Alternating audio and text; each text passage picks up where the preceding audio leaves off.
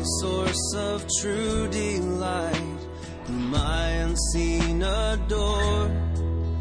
Unveil thy beauties to my sight, that I might love thee more. Oh, that I might love thee more.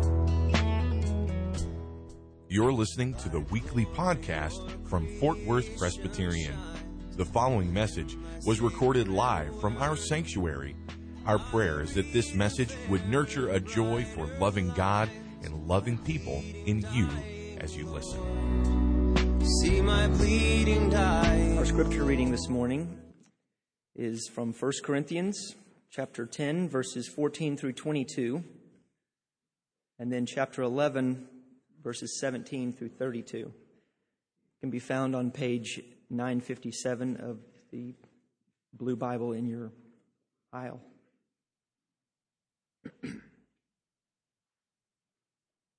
1 Corinthians chapter 10, verses 14 through 22. Therefore, my beloved, flee from idolatry. I speak as to sensible people. Judge for yourself what I say. The cup of blessing that we bless, is it not a participation in the blood of Christ? The bread that we break, is it not a participation in the body of Christ? Because there is one bread, we who are many are one body, for we all partake of the one bread. Consider the people of Israel. Are not those who eat the sacrifices participants in the altar? What do I imply then? That food offered to idols is anything, or that an idol is anything? No. I imply that what pagans sacrifice they offer to demons and not to God. I do not want you to be participants with demons. You cannot drink of the cup of the Lord and the cup of demons. You cannot partake of the table of the Lord and the table of demons. Shall we provoke the Lord to jealousy? Are we stronger than he? And then from chapter 11, verses 17 through 32. But in the following instructions, I do not commend you, because when you come together, it is not for the better, but for the worse. For in the first place, when you come together as a church, I hear there are many divisions among you, and I believe it in part, for there must be factions among you, in order that those who are genuine among you may be recognized. When you come together, it is not the Lord's Supper that you eat, for in eating, each one goes ahead with his own meal. One goes hungry, another gets drunk. What? Do you not have houses to eat and drink in? Or do you despise the church of God and humiliate those who have nothing? What shall I say to you? Shall I commend you in this? No, I will not. For I received from the Lord what I also delivered to you, that the Lord Jesus, on the night when he was betrayed, took the bread. And when he had given thanks, he broke it and said, "This is my body, which is for you. Do this in the remembrance of me." In the same way, he took the cup after supper, saying, "This is the cup of the new covenant in my blood. Do this as often as I drink it in remembrance of me. For as often as you eat this bread and drink the cup, you proclaim the Lord's death until he comes. Whoever therefore eats the bread or drinks the cup of the Lord in an unworthy manner will be guilty concerning the body and blood of the Lord. Let a person examine himself, then as so to eat of the bread and drink of the cup. For anyone who eats and drinks without discerning the body, eats and drinks judgment on himself. That is why many of you are weak and ill, and some have died. But if we judged ourselves truly, we would not be judged. But when we are judged by the Lord, we are disciplined so that we may not be condemned along with the world." This is the word of the Lord. Thanks be to God.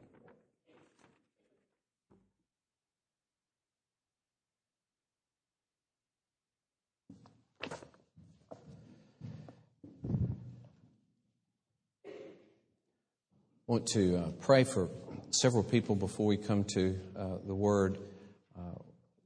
One is Janice Lambert, who's here with us today, who is going to begin treatments this week, radiation and chemo for cancer. So I ask that you would be praying for her.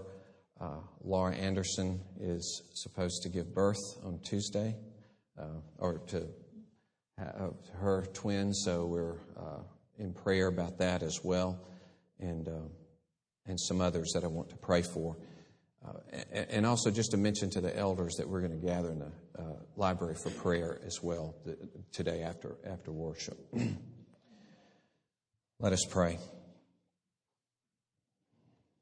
Oh Lord, we worshiped you as the Holy One, the one who is King over all things. We began our worship, Lord, by exalting you as Lord over the flood, Lord over the waters, Lord over those things that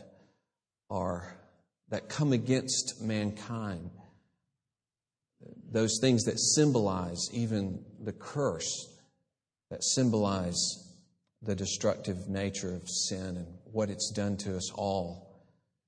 And Lord, we are all struggling within our lives against various great difficulties.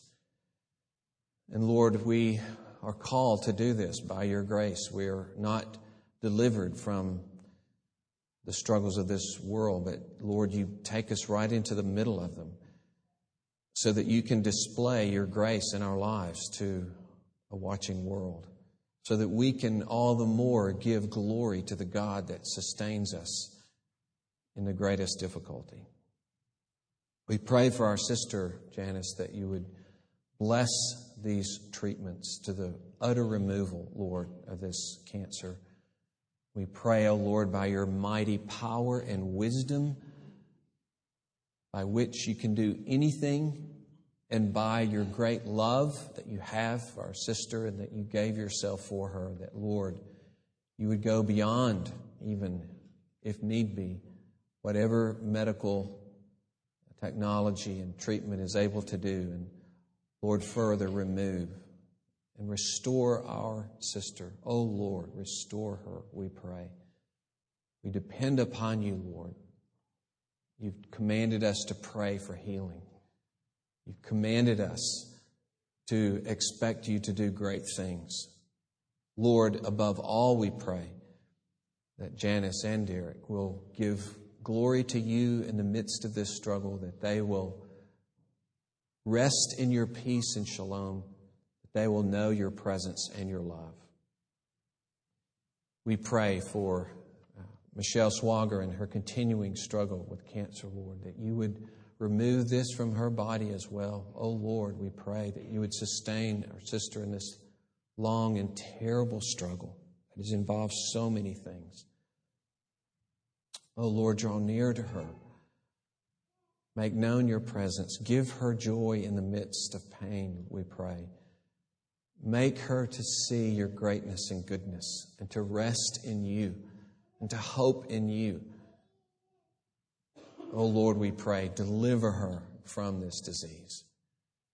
We pray for Laura that you would have a safe delivery of these two girls. Lord, we pray that they will be safe, that they will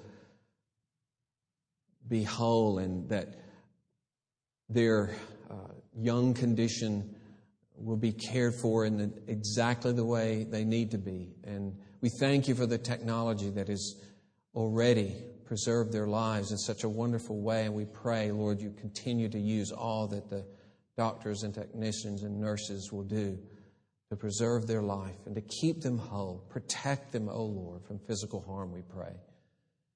And give this young couple, Lord, a great sense of your presence, that you are their shepherd, that you attend them and give yourself freely to them in the midst of this.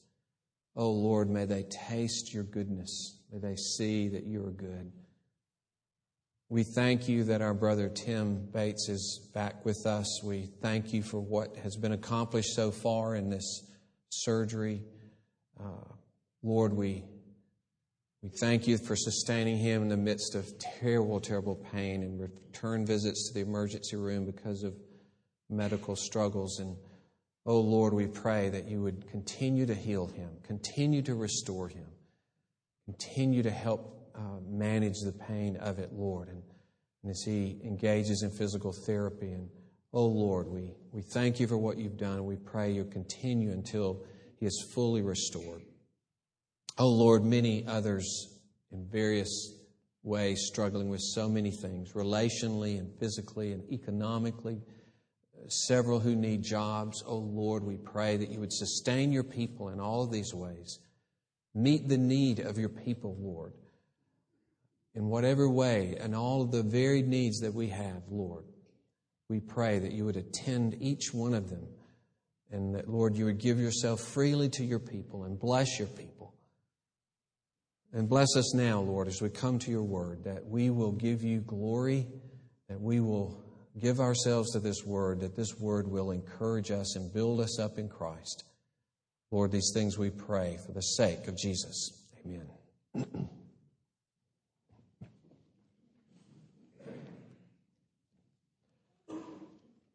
Last week we began to talk about the Lord's Supper.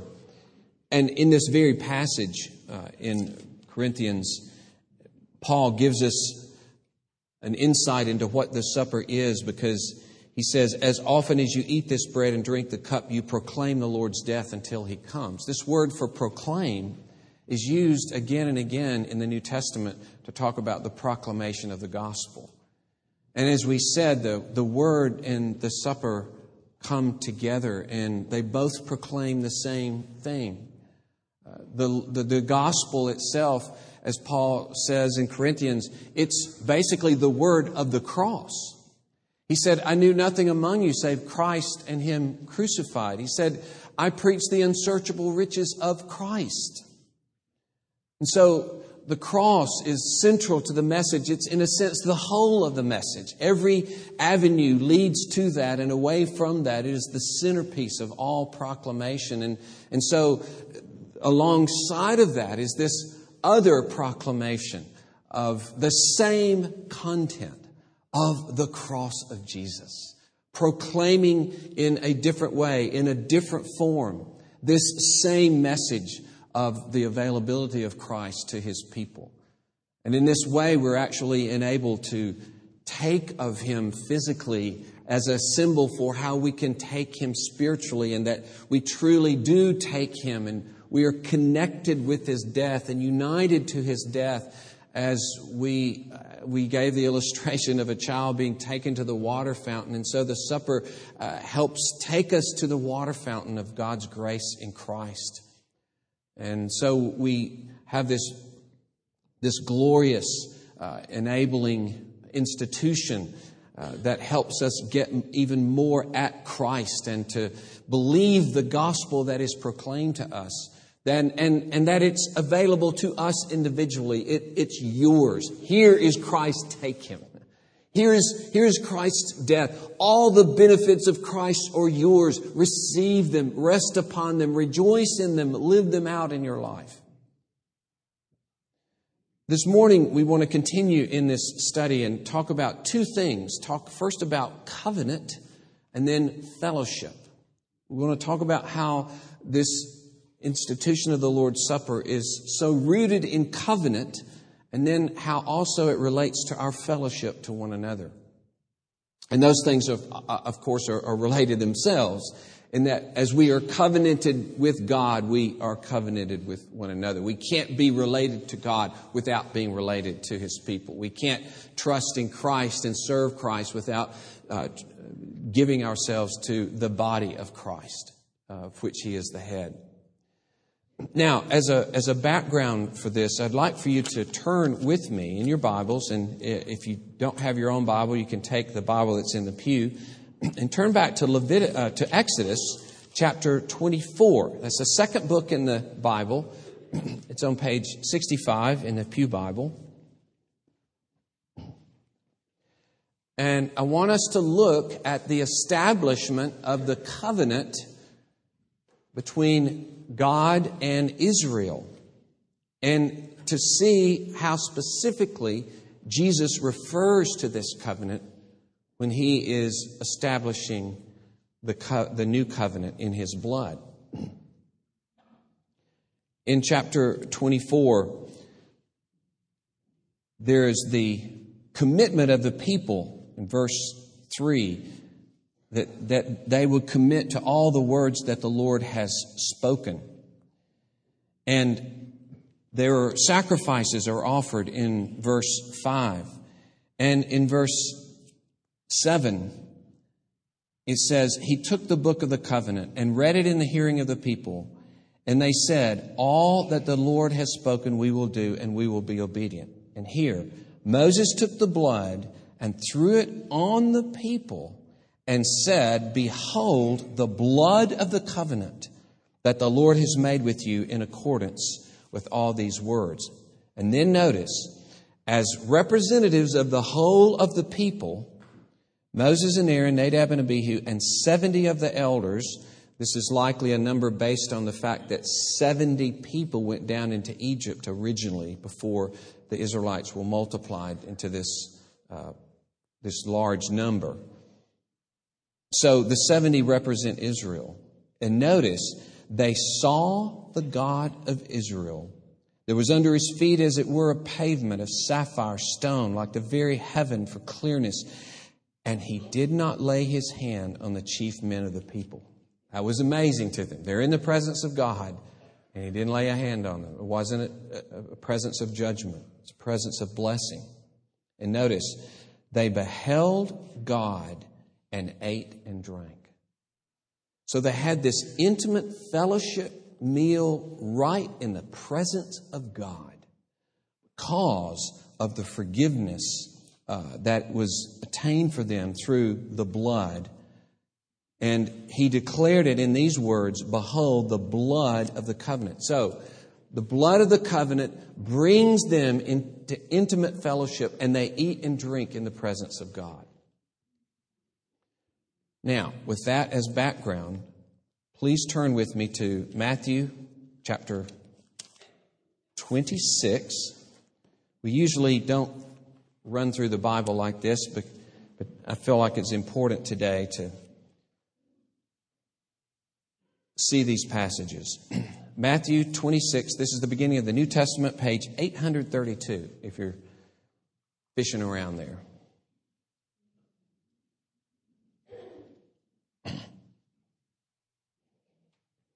Now, this is Matthew's version of what occurred as the Lord instituted this supper.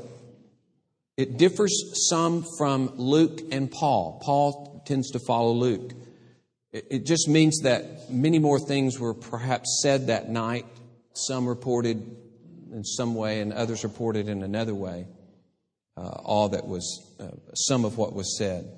But notice how he reports this. After talking about Jesus taking the bread and saying, Take, eat, this is my body, verse 27 of chapter 26, He took a cup, and when He had given thanks, He gave it to them, saying, Drink of it, all of you, for this is my blood of the covenant. Taking exactly from Exodus 24, verse 8. This is the blood of the covenant. So here is Christ saying, in this cup is the blood of the covenant, which is poured out for many for the forgiveness of sins. That phrase is taken from Isaiah 53, verse 12. And Isaiah 53, that whole chapter, is a prophecy concerning the servant of God who will give his life as a ransom for many. The one who will die in the place of sinners. The one who will win for them justification and forgiveness. All we like sheep have gone astray. The Lord has caused the iniquity of us all to fall on Him. That's one of those verses from Isaiah 53. And so here Christ takes the statement made at Mount Sinai, the blood of the covenant. He joins it to this statement in Isaiah concerning the servant who is to come and die for the people. And He says, this is the blood of the covenant that is given for many for forgiveness. And of course, this is on the eve of His own shedding of His blood. So it is rooted in the covenant of the Old Testament, but now Jesus is saying there is another blood that will be shed. It is the blood of the servant. I am that servant, and I'm about to pour out my blood for many for the forgiveness of sins. This is my blood of the covenant. And so he tells them, of course, to drink of it. And Paul reiterates this in chapter 11, to drink. And this means to participate in this. It was unheard of that you would drink blood in the Old Testament. Just unheard. You just don't do it because in the blood was the life of the animal. And that was considered a holy thing. And you do not transgress that by drinking blood at any point. And so this is really shocking language, that he would say, this is blood, and now drink it. But it's a graphic way, shocking way in the context of saying, you must participate in this shed blood. You take your share in what this blood is accomplishing for you. It's a way to urge us to trust in and be joined to all that this blood accomplishes for us. Now, back to 1 Corinthians 11 then. Paul, and this is the language of Luke, talks about this covenant in a bit different way, saying, this cup is the new covenant in my blood. Do this as often as you drink it in remembrance of me. So specifically, it's stated this is the new covenant in my blood. Whereas Mark and Matthew lean toward the old covenant expression to show the continuity of the new covenant with the old covenant. That as blood was shed in the old covenant, now blood is shed in the new covenant. Luke and Paul emphasize the newness of it. But it's implied, of course, there was an old covenant. This cup is the new covenant in my blood. And this statement of covenant is glorious and wonderful because covenant means that God binds Himself to us to do us good.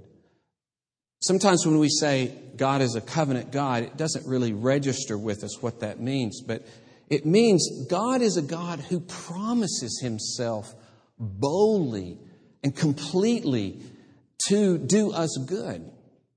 He commits Himself in utter faithfulness and trustworthiness to be our God and to be all that we need in every way that He can be as God.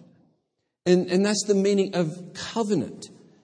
And now this new covenant, as expressed so often in Hebrews, is based on such a better basis. This old covenant was just the blood of animals that couldn't really pay for sin. They could only be repeated again and again and again to indicate sin is not dealt with. Sin has not been atoned for. They just had to be repeated and repeated. And then Jesus offers one sacrifice.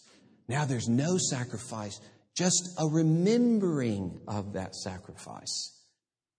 As He says here, do this in remembrance of me. And so covenant means to remember and renew ourselves to God, and especially, though, to recognize God's covenant accomplishment for us in the blood of Christ. To remember is not just to have a mental, intellectual remembrance of something. Remembrance is much bolder and deeper than that. To remember God's mighty acts, for instance, or to remember the poor is not just to call them to mind, Thistleton writes this, but to assign to them an active role within one's world. So, if we say, remember the poor, you don't just say, okay, I'll remember them. You think about them every once in a while. You remember the 4? Yeah, I thought about them yesterday. I thought about them again today. I'll probably think about them some next week. I'm going to remember them. You know that's not what it means. To remember means to bring all of their needs into your world as to affect you, as to affect how you live, how you regard them, to assign them an active role within one's world. And so, in that sense, to remember Him is to bring Christ's work as a living force into our lives. It is to recast ourselves and renew ourselves in the light of this covenant accomplishment of Jesus Christ. It really is a reorientation of our identity. This is what I am. I am bought with the blood of Christ. I am united to His death and resurrection. I am united to all the benefits that He has accomplished for me, and He has told me to come and take it and eat and drink. He's told me to remember Him. To remember Him is to enter into or allow that world of the covenant accomplishment of Christ to affect all that I think and say and do. It's to recast myself and renew myself in the light of that covenant accomplishment. It's to let the new covenant in His blood constantly define you and reorient you, to rewrite your identity, to put your identity and the reason you do everything within the context of the death of Jesus. That's what it means to remember Him, to remember what He has done. In a sense, it's to wrap the cross in its meaning and its accomplishment and the benefits and riches of it so that it surrounds you, so that you never leave it, so that it defines you. So this, as Paul can say in Galatians, all I know is that I'm crucified to the world and the cross of Christ defines me now.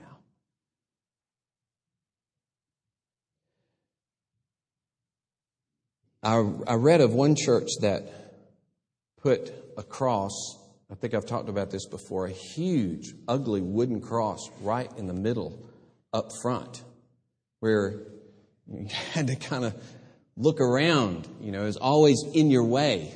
And they did that on purpose. To say, you can never, ever think about preaching or life or anything or worship apart from this cross. Because this defines you. I do like the fact that we have a cross there, and that this is, in a sense, a kind of symbol proclamation of what the whole Christian life is, what all of preaching must be. And of course, having the Lord's Supper is to actually give us the opportunity to partake of that covenant, to identify with that covenant, to participate in that covenant, and all of the blessings that it brings to us. It is also the opportunity for transformation and renewal. Because if you are reoriented by this new covenant, if you're reoriented by the death of Christ, if in identifying with Him you die to your old life and live to a new life, which is the language of the cross again and again in the New Testament, then all bets are off of what you can be. It doesn't matter ultimately how long I've been a certain way or how many bad habits or how many tendencies, how many fears I've lived with and they've become a part of me, how many coping mechanisms I have for getting through life that are not trusting God. This is an orientation to the new life that I have of dying unto my old life and living to my new life. And it's pictured so graphically by our taking the body and the blood, which is a taking to myself of everything that Jesus has done for me and identifying closely with it. And so this is transformation, much like Paul says in Romans 6 when he says there, consider yourselves dead to sin and alive to God. Well, you see, we actually get to act that out, don't we, in the Lord's Supper. I am dead to sin and alive to God through what Christ has done. The context for Paul to say that is our identity with Christ and His crucifixion. And so in the supper, we're able to declare and believe and receive to ourselves the benefits of being dead and alive. Or, of course, being forgiven. Being, as Paul says in Titus 2:14, that He died so that we would no longer be lawless, but that we would be zealous for good deeds. There's another, to come to the new covenant and say, "Oh Lord, in Christ, I'm a new creation," 2 Corinthians 5. In Christ, and as a result of His death, I can be zealous for good deeds. Oh Lord, I receive the benefits of your death to myself. I receive physically and by faith, spiritually, Lord, the benefits of being made one who is zealous to do good. So we come again and again to the Lord's Supper with all of our brokenness and our weakness and our sinfulness, and we come afresh to be reoriented by this new covenant that is in His blood. That is God's absolute promise of faithfulness, commitment to do us good, to forgive us our sins and transform us by His grace. And so to remember is to bring the cross of Christ as a living force into your present life. And this leads easily to the second point that I want to at least touch on. We'll hit more of it next week, but to touch on this idea of fellowship. In this passage, it's obvious that Paul gives this event in verses 23 through 26. He talks about it because of the problem that is occurring in Corinth. We can assume that he wouldn't have brought this up, or he wouldn't have gone over what Jesus said in the upper room to establish this supper and the ongoing tradition of keeping this supper. He wouldn't have talked about it except for this terrible problem that was occurring in Corinth. Now, what the early church did, as best we can gather, is that after worship, they would have a fellowship meal together, sometimes called a love feast. Okay, and in the course of this meal, they would have the Lord's Supper as well. So there would be an extended aspect of worship and fellowship in which they ate, and then somehow in that context, they would have the Lord's Supper. Well, as you can gather from this, the people who had a lot would come, bring all their big picnic baskets, all right? You know, hey, yeah, would you, and maybe even help some of the poor people to bring it in. You know, would you get that basket for me? You know, all that kind of thing. So they're surrounded with tons of food. Some people were so poor they had hardly anything to eat. And the people who had a lot were not even sharing with them. They were ignoring them and neglecting them. And Paul says, because of that, some of you are sick and some of you are dead. You get the same feeling as when Jesus said in Matthew 5, if you're at the altar, sacrifice is right there, and you remember that you have something against your brother has something against you, then leave it right there and go and straighten it out with your brother. Because this worship is not real unless you're real with your brother that you are out of accord with. But then why would Paul talk about Jesus that night? What is he getting at? I think one of the things that he is getting at is to describe the supper in terms of what Christ expressed by that supper, in terms of His own character. Here's Christ in the supper saying, here's my body, it's given for you, the new covenant in my blood, this blood is shed for you. This is a sign and symbol of the way I have given myself up for you freely and sacrificed myself for you. And then at that supper in which you are now identifying and embracing my sacrifice for others, you are going to neglect and ignore one another? You get the feel of it, you see. It's this participation in Christ's death is also a participation in His stance of sacrifice, in His character of giving Himself to others. And it demands that as we identify with Him in His death and we receive the forgiveness and the new life of it, that we give ourselves up to the meaning of it in our fellowship with one another. So that it's not only our source of redemption, but it's our pattern for life. And to say we're going to do the one without the other is blasphemous. To say, I want to receive the benefits of Christ's death, but I don't want to live out that death in my life. I don't want to look like Christ in my life. I don't want to be identified with His death in the way I live before others. And so, this body is given over for us, but this blood is given for us, and this participation in it is a public identification with the sacrificial lifestyle of Christ.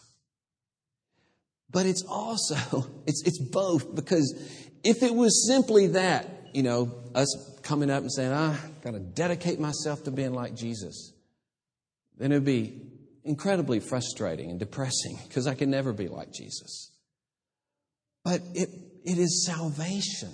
It is the salvation of forgiveness that so renews me and enables me to taste forgiveness that I in turn begin to forgive others.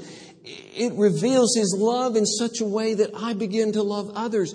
And it's a renewal and a strength, a new life from God to me, so that I've died to my old life and lived to my new life. So it is source, it is resource. And based upon that, I can freely give myself up to Him. I can freely give myself to Him and say, oh Lord, give me life. Make me know Your salvation. And identify with His death, realizing, oh Lord, You will so save me that Your death will begin to be lived out in my life. And it was because they were actually carrying on the supper and abusing and ignoring and hating and despising one another at the supper itself that they were being judged by God. It reminds us of Isaiah 1, where Isaiah said, your sacrifices are like somebody trampling around obnoxiously to me. They just stink, basically, he's saying. Because blood is on your hands. And not necessarily literal blood, but he says, you're not caring for the orphans. You're not caring for the poor. You're not caring for the needy that are among you as my people. You're ignoring them. And all the while bringing sacrifice. And he says, that's why judgment is coming upon you. So the Lord's table is both a symbol of the great renewal and covenant we have with God, and at the same time it is this glorious opportunity for us to identify time and time and time again with the death of Christ and to take it as our new life. I think of Paul when he says concerning his own ministry, he says, we are carrying about in the body the death of Jesus so that the life of Jesus may also be manifested in our bodies. And there's that idea that we are dying in so many ways, sacrificing ourselves. We're losing our life. And physically, Paul was losing his life over a period of time. But it's so that the gospel of Christ and the life and character of Jesus might be made known in my life. And that's something of what is entailed in our remembering Him and why I think Paul would bring this up right in that context to say, don't you know the meaning of this? And if you don't discern that meaning, that this identification with Christ means that you must sacrifice yourself for one another, then you will eat judgment to yourself. So may God enable us, as many times as we take this supper, to covenant afresh, to enter into all that He has accomplished for us in this covenant, that He promises and binds Himself to do for us. And in that context of renewal and reorientation, that we will give ourselves to live out that sacrifice in our lives. Let us pray. Lord, we praise You that You've given us Yourself in the covenant. That when You said in the Old Testament that You would be our God and we would be Your people, how could we fathom that it would mean that You would actually come in the flesh and die for us? You would so identify with us that You would take our sin upon You and take our sin away by Your own suffering of judgment. And that You would take us as Your people and make us Your body, join Yourself and unite Yourself to us so that we receive the inheritance that You earn for us. And all of it is pictured here in this supper. It is pictured as we partake of Christ. Oh Lord, may we all the more experience the new covenant in Your blood. May we live it out in the way we give ourselves away, even as Jesus gave Himself for us. Oh Lord, You will renew Your people. In Jesus' name we pray. Amen. The pleasing scene is clouded or with pain. Thank you for listening to this weekly podcast from Fort Worth Presbyterian. Our prayer is that this message was able to nurture a joy for loving God and loving people in you. Please visit our website for worship service times, directions to the church, and to subscribe to this podcast. Our web address is fortworthpca.org. Fort Worth Presbyterian is a part of the Presbyterian Church in America.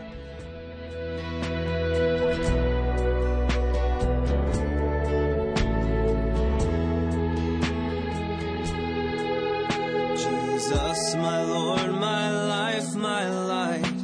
Oh, come with blissful ray. Break radiant through the shades of night and chase my fears away. Won't You chase my fears away?